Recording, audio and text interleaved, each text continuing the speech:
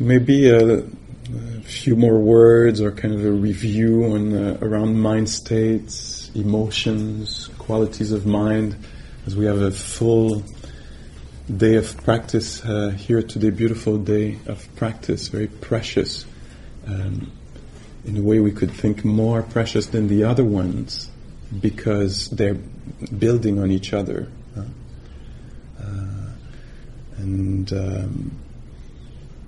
So we've, in a way, worked hard at gathering the mind, and of course it's not exactly like this, or it might feel like this for you, or a deepening like this, but often it's uneven. There's things that happen either in the mind or the environment that, suddenly there's a trigger, inner or outer trigger, and we lose the ground of mindfulness or the balance of mind. But still, over the days here, we're definitely cultivating qualities that are precious. So today's a really precious day of practice. And by the way, it's always at a point like this in the retreat where we say a few words about the secret of practice.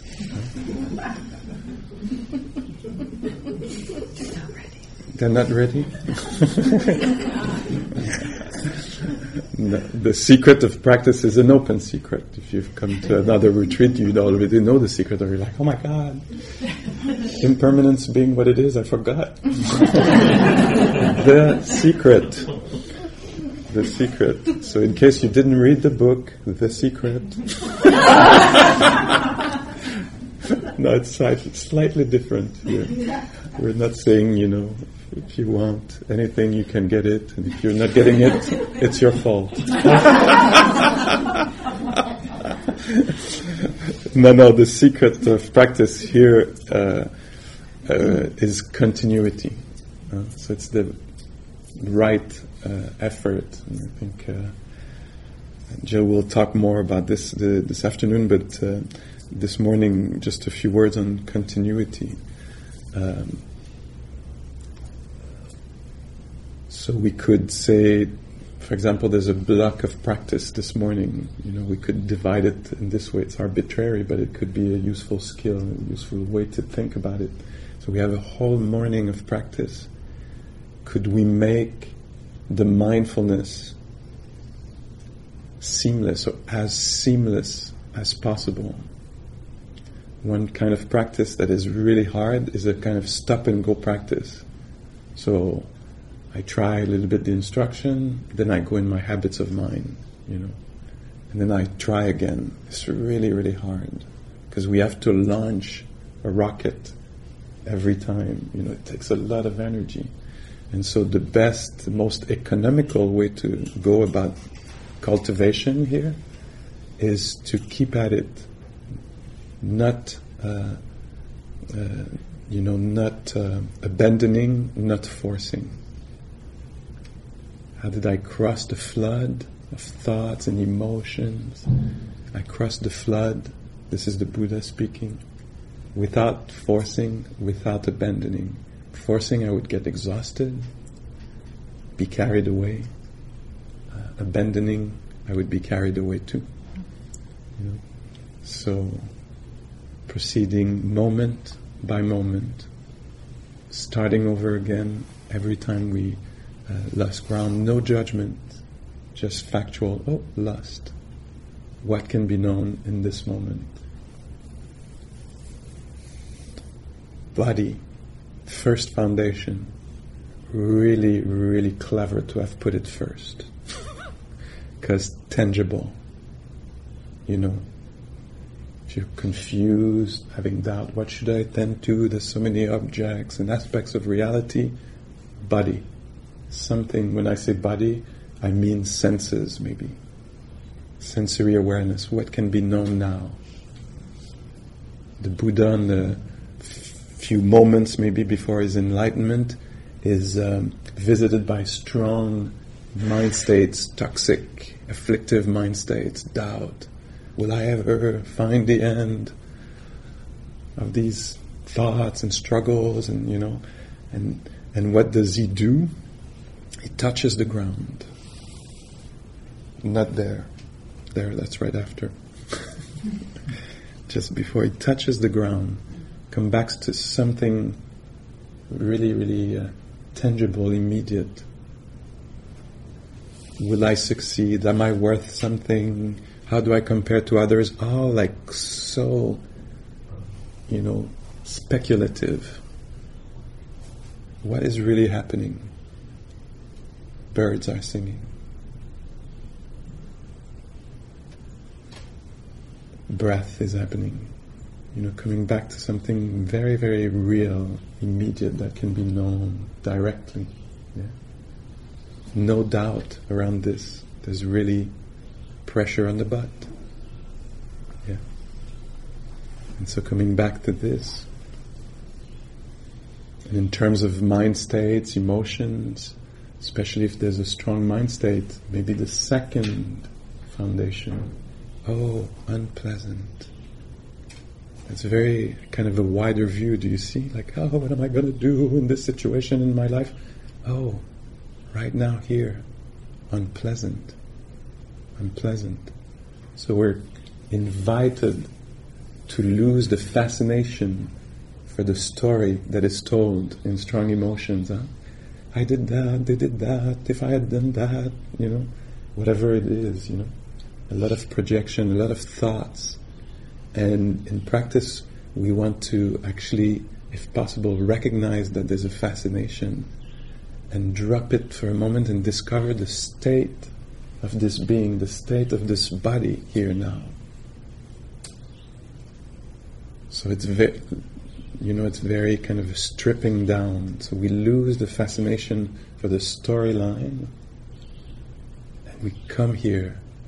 And it takes courage, because it seems like everything is telling us, let's go right back in there to fix it, so I don't feel that, And so coming here to feel this.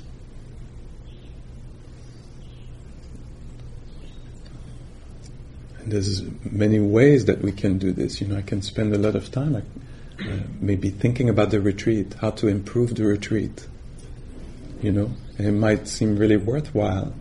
But it might actually partly be a little device to not feel, And so in this same way I can drop the story, because I'm here to do inner work, and just come back here. What's felt here? And it might be that it's unpleasant here, And can we allow unpleasantness to be known, at least for a few seconds? Unpleasant, greatly unpleasant. Oh, contracting, tearing, hollow, hard, numb, And so the emotion is made of sensations. So becoming aware of this.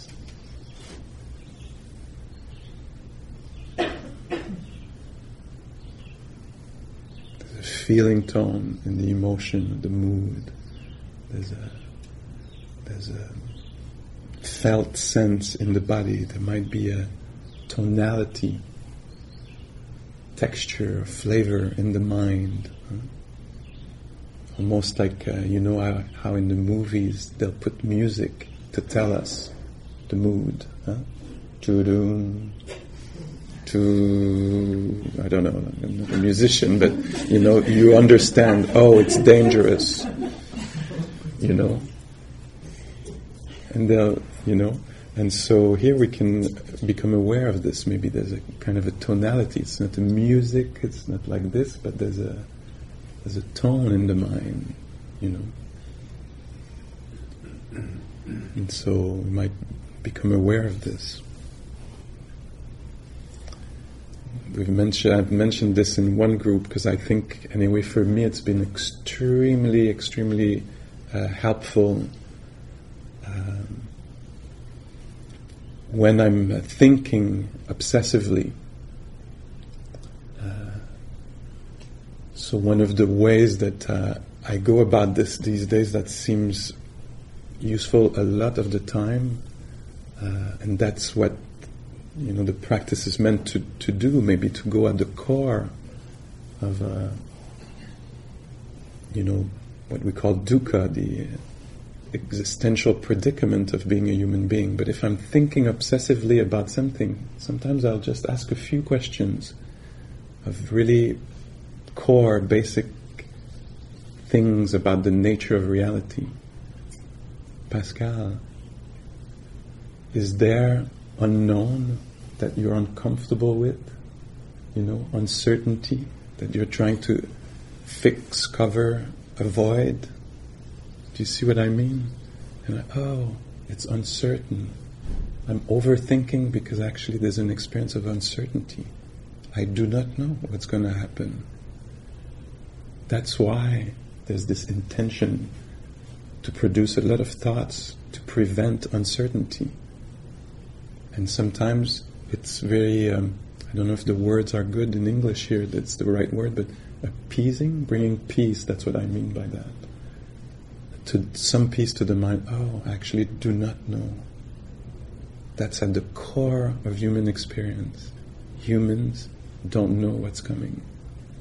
It's highlighted for me and I don't want it, Could I actually relax into this? And it might be also related to powerlessness. Really hard to feel. I'll overthink, that's for me. I'll overthink if there is powerlessness because I don't want to experience it. And if I can ask the question, Pascal, is there powerlessness here? And can it be okay just now that there is powerless or feeling or an experience? Can it be okay? And then maybe I can contact this. That's very delicate. Powerlessness. I can't do anything about this right now. I don't have the, control over the situation, and it could be worldly, situationally, relationally, moodly. This is how it is right now. I don't have the power to change this. So we're entering, the realm of grief here. Grief. I'm grieving the disappearance of capacity to do something. Or the capacity to know what's coming. That's extremely tender. And in the teaching, the Buddha talks about an unconditional freedom that doesn't even depend that I would know what's going to happen or that I could actually have power over it. That is really, really going far, no? Unconditional freedom. It might not go my way, but apparently, is it the right word here or expression? There's a well-being that is possible in the middle of not having power over something. Disease, aging, sexism, racism, ableism, homophobia, transphobia, body shaming, so many things. And so, in this practice here of a retreat, of silence, we're invited to go and touch these, however they show. We don't have to call them out, they'll appear in the practice. And we're working at it internally. It's extremely important to work at all these things externally, both externally and internally. Here, the main focus of the retreat, why we gather in silence, is to do the inner work. How do I meet this inwardly? How do I accompany myself?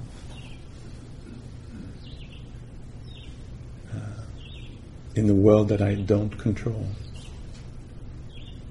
equanimity is not born of wish or will. Oh, let me be equanimous now. It's born of a capacity for the heart to meet the uncontrollable, to meet the uncertain. So we're definitely going above and beyond, psychology, or, like we're really, that's what maybe is called spiritual. That's what is called maybe heroic, We're going beyond wanting things to be as I want them to be, like having things the way I want them to be.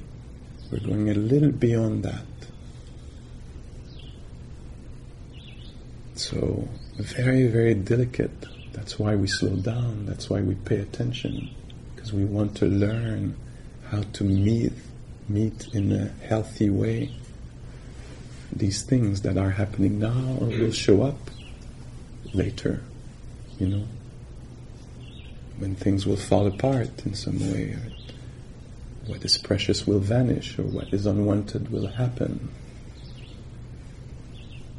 Because chances are it's going to happen, because it's in the nature of reality.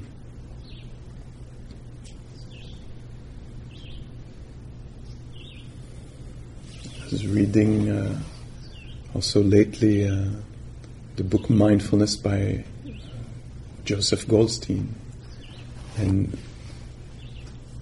I've practiced and spent a certain amount of time with Joseph, and there's something in the book that he keeps repeating that I've never heard him repeat that is extremely intriguing for me. Like, I would even say confronting, triggering, intriguing. And I think a few times in the book he comes back with this, how does he say it? I wrote it here.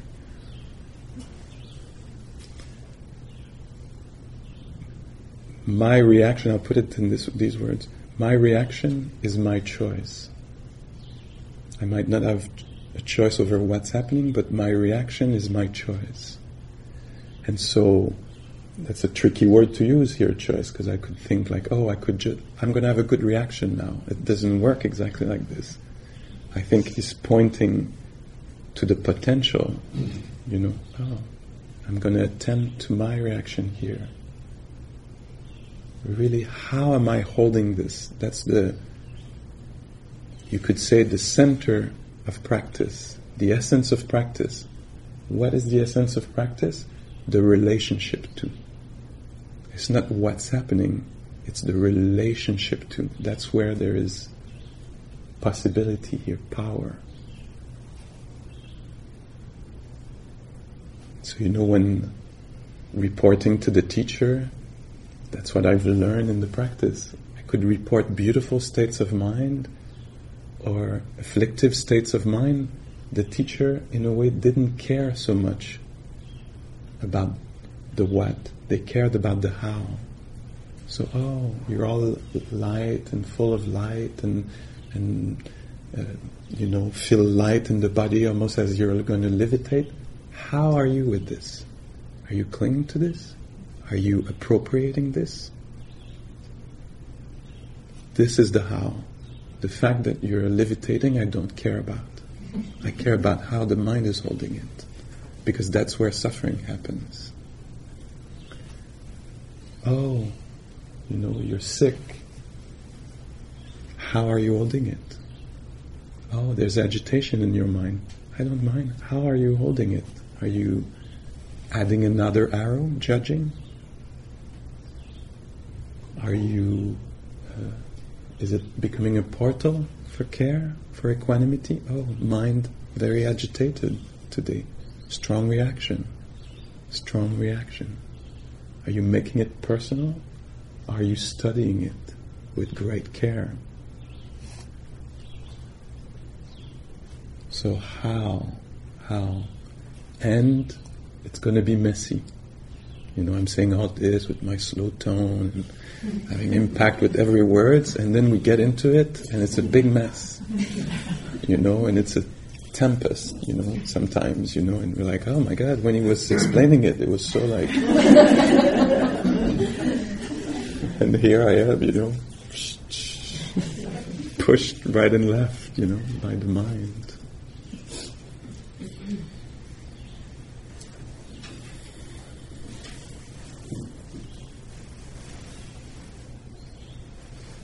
I'm going to finish with this return to this point that seems extremely interesting to me. So if there is an afflictive emotion, a toxic emotion,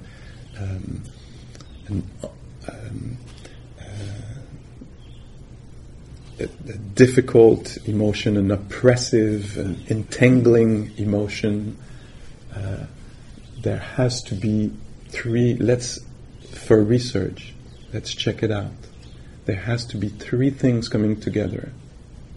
There has to be the potential for this in the mind. So there has to be the confusion, for this to arise. There has to be the potential in the mind. There has to be the object, the situation. It's either something seen, heard, thought, that will trigger this. But first there has to be the latent, dormant tendency in the mind. Then there's the thing seen. It's only through 6 doors. It's either going to be seen, you're going to see somebody, do something, hear somebody, say something or not say something, or you're going to taste something, or it's going to be an image that's going to come. Oh my God, And so there's the latent tendency in the mind. There's the turning point, the object, and there is the lack of attention. That's what we're developing here, the way to actually meet. And so in some case, the 3 things are internal. It's an image that came from the mind that triggered that tendency. Do you follow me? And the lack of attention makes that I will be, promoting, entertaining, cultivating whatever it is, worry or resentment. So the 3 are internal. That talks about freedom, because if it's internal, there's something to do about it. If it comes from the outside, something seen or heard outside, still there's 2 of the points that come from the inside. I'm saying this because for me it's extremely interesting. I'm like, wow, 2 of the 3 things comes from the inside. Not to blame or guilt. That's not the practice. We're not in a kind of a logic of a self here. We're studying human nature.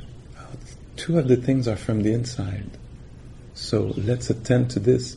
And one is maybe immediately applicable, the quality attention that we're defining here. And so let's see what can be done with this here, internally. And so again, losing the fascination for the story and coming back to here, what could be the best quality of attention I could bring here that could help dismantle what's happening with this emotion.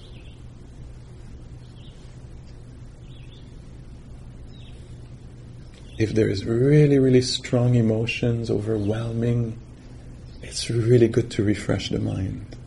Exposing ourselves, if there is some sensitivity to it left, exposing ourselves to beauty, to space, to nature, to freshness. Hang out with the river, hang out with the trees, hang out with the breeze, because it's hard to be with the difficult emotion. And if you're not having any difficult emotions, don't look for them. Because you might hear all this and say, okay, I have to, find it, Don't. Life is generous. It'll come. And may it not. And so allow yourself to not be just in this, if it's possible, to get out and contact beauty through the senses. Inwardly, metta. And maybe you connected with some of the practices we've done in the evening, wishing well, so bringing some balm, some soothing energy in the mind, reflecting on gratitude. What do I appreciate? There's all this shit going on. Is there something I can be grateful for just to give respite to the heart? Getting,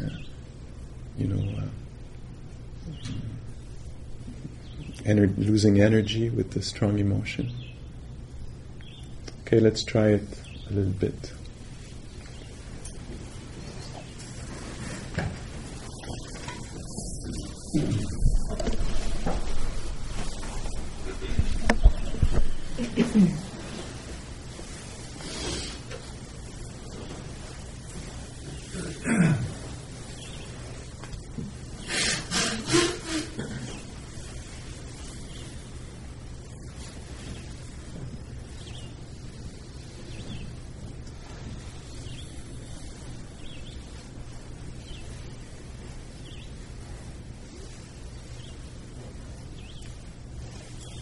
And something that I've discovered in practice that was unexpected for me. I could not have conceived it before. It would not have made sense. But something that I get to experience sometimes is there might be difficult mind states and such a compassionate capacity to meet them, or such the qualities of mindfulness, such quietness and balance or calm, that actually there can be both at the same times, I don't know, it could be anxiety and well-being. Where I could say to one person, when they say, "How are you?" I could say, "I'm anxious." And I could, at the same time, if they say, "How are you?" I could say, "Really well." So letting go of the idea that it shouldn't be there. Allowing what is there to be known caringly, carefully.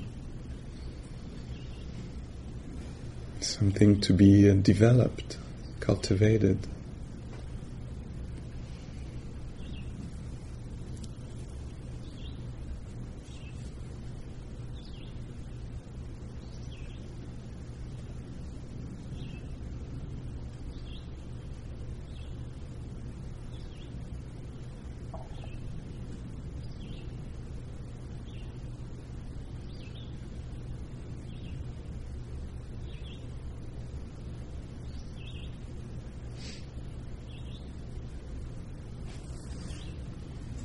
So a way to develop or go about it could be, if there is something, it might be unpleasantness at the sense doors, windows, unpleasantness in the body, to ask, can this be okay just for now? Can this be known just as it is?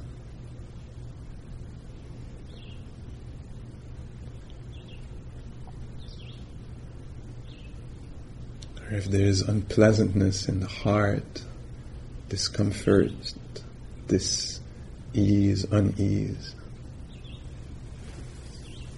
maybe just naming, recognizing how not easy. Could this be okay?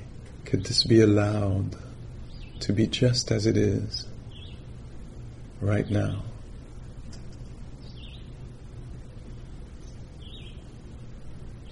Could this be known just as it is?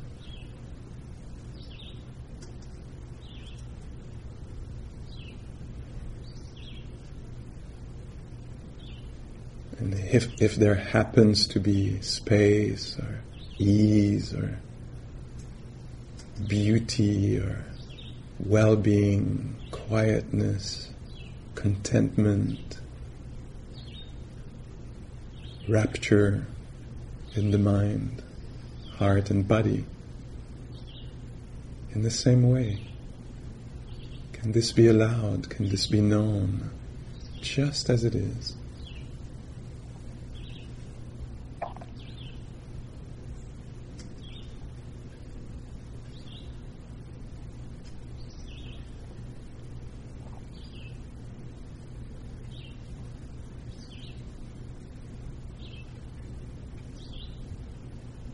The field of consciousness is wide,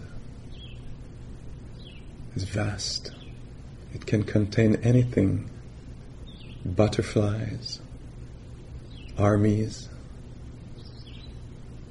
rain clouds,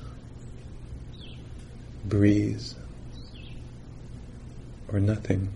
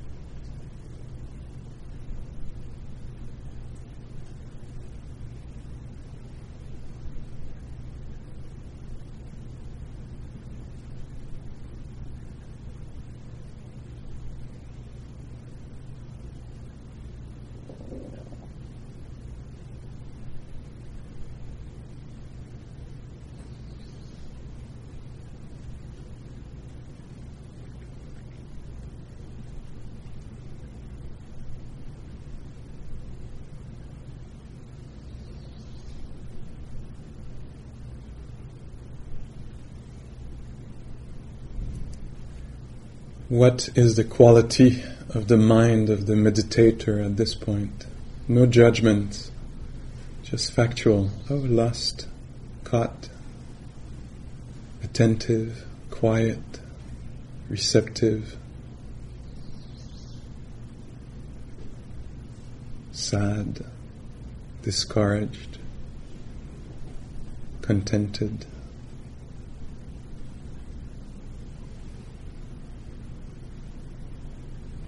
Sometimes as we ask the question, right away something's changing, something is abandoned, something is awakened.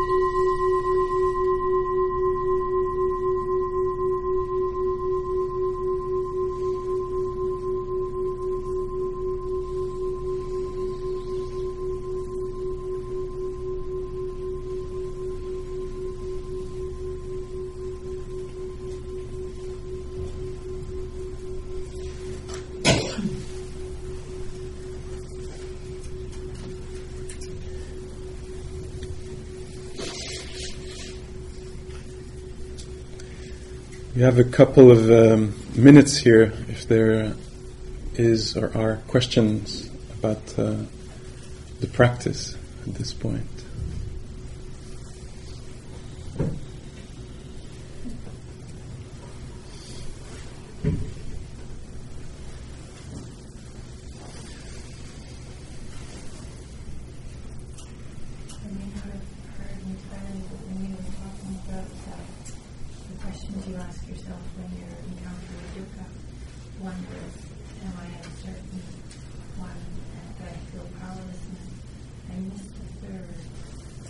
So, powerless. What's the first you mentioned? And uncertainty. Am I feeling powerlessness?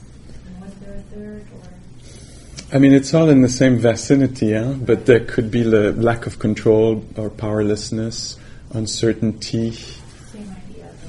Yeah, that's what I think right now. Yeah, something about uncertainty or powerlessness. Unresolved, it could take that form, like, oh, can I be okay with unresolved for a moment? I'm overthinking about this, I don't want this to be unresolved, but right now it is, can it be okay that it's unresolved? And all this to actually, bring healthy qualities in the mind, because often in the obsessive mind, the thinking is not done by really good qualities, So the outcome is probably not going to be that wise. If agitation is making the thinking, reactivity, fear, worry, they're not going to come with really creative solutions here, new views. And so if the system can calm down, oh, this is unresolved. It's uncertain if it's going to be resolved or how. And then there could be something that comes in that is much quieter. And in there, a new view can arise, Oh, there's this angle. I couldn't see it in the panic or in the obsession.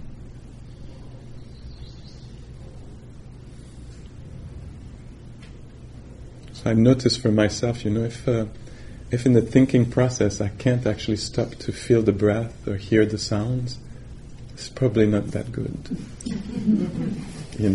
If it's like, but I have to tell the whole story, it's like, it seems important, but and sometimes I let it, okay, tell the story a few times, in this way, and almost like if, unroll the toilet paper, and when, it's unrolled, we'll be able to maybe just feel what's here, feel what's here.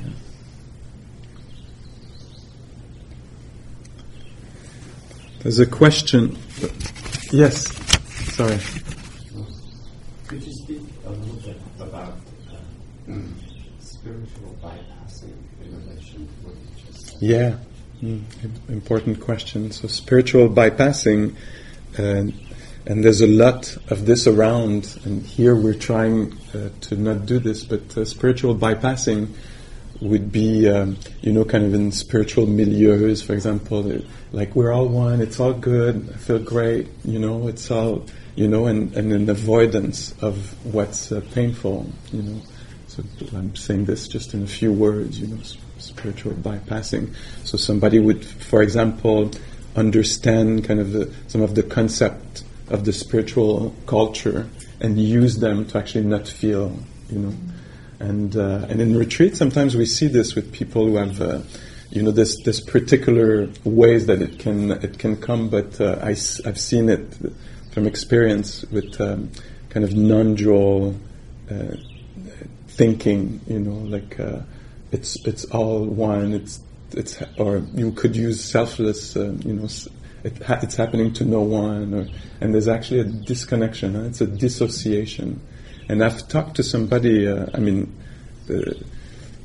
few examples comes to mind, but I think of one person who said, oh my God, when this person heard about spiritual bypassing, she said, oh my God, that's a good 12 years of my life, and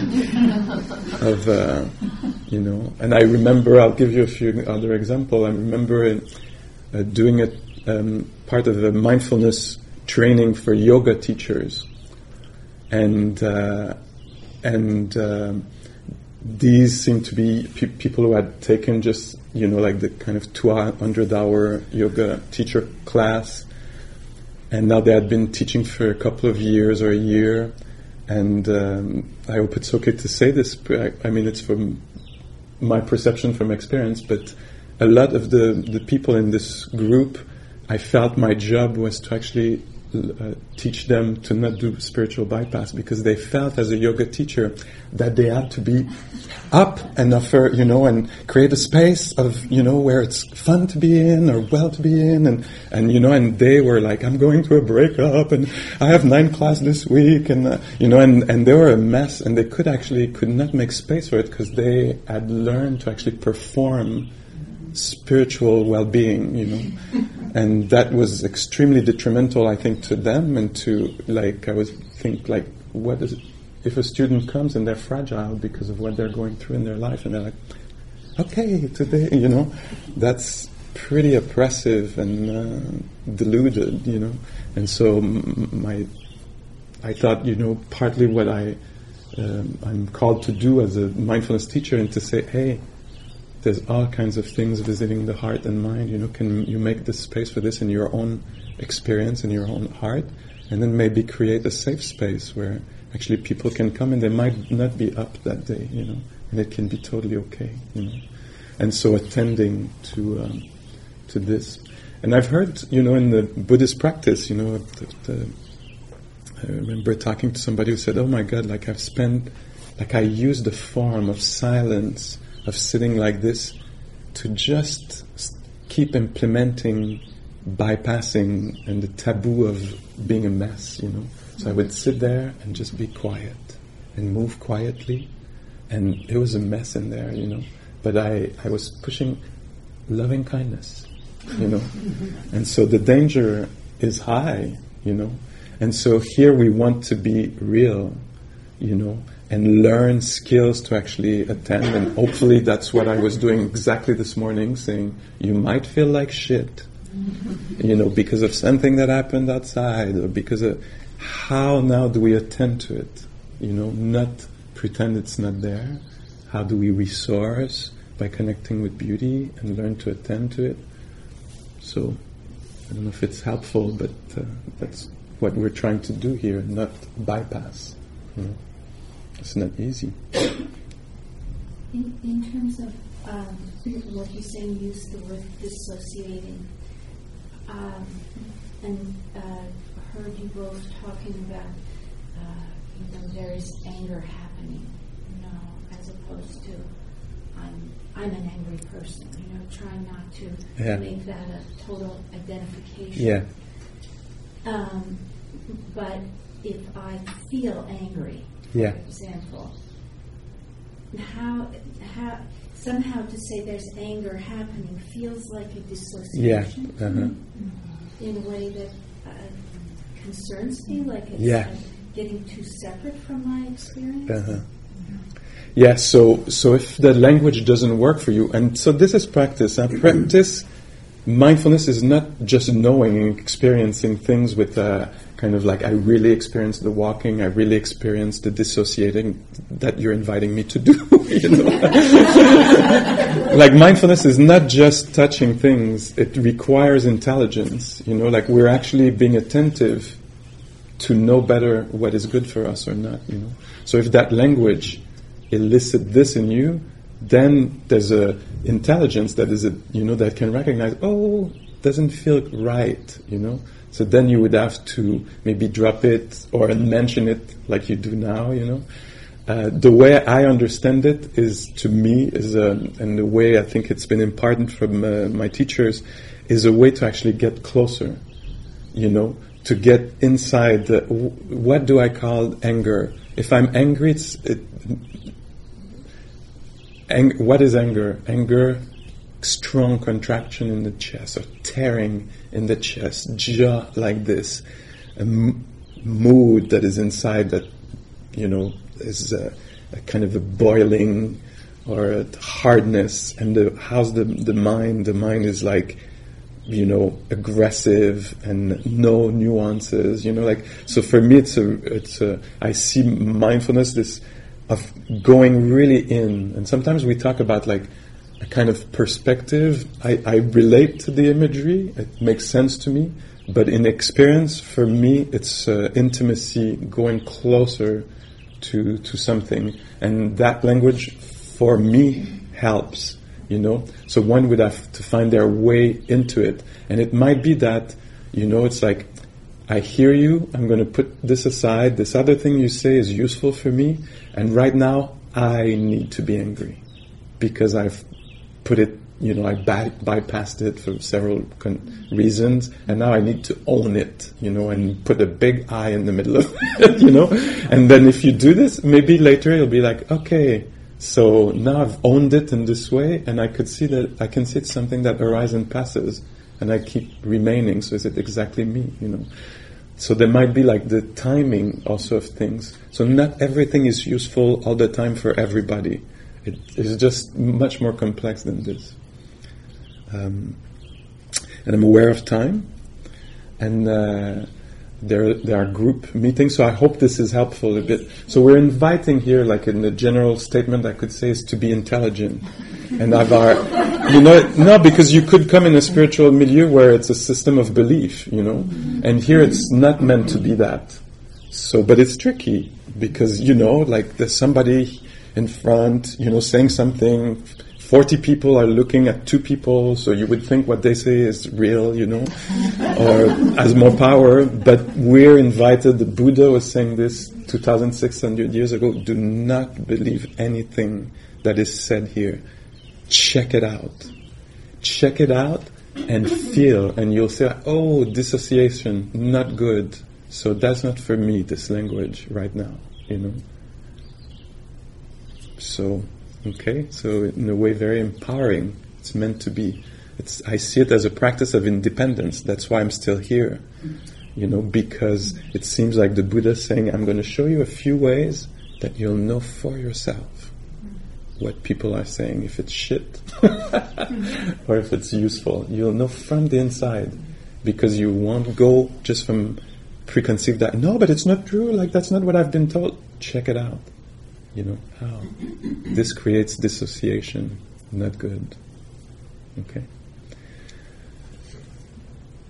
So, walking practice for many of us. See today how you can make this practice of walking be rich for you as a field of investigation. You know, this form, very simple form, walking back and forth a few paces, and let's see what's revealed in that exact form, you know, and how we can attend to it. For some of us, it takes the form of meeting in small groups. Okay? Have a good day.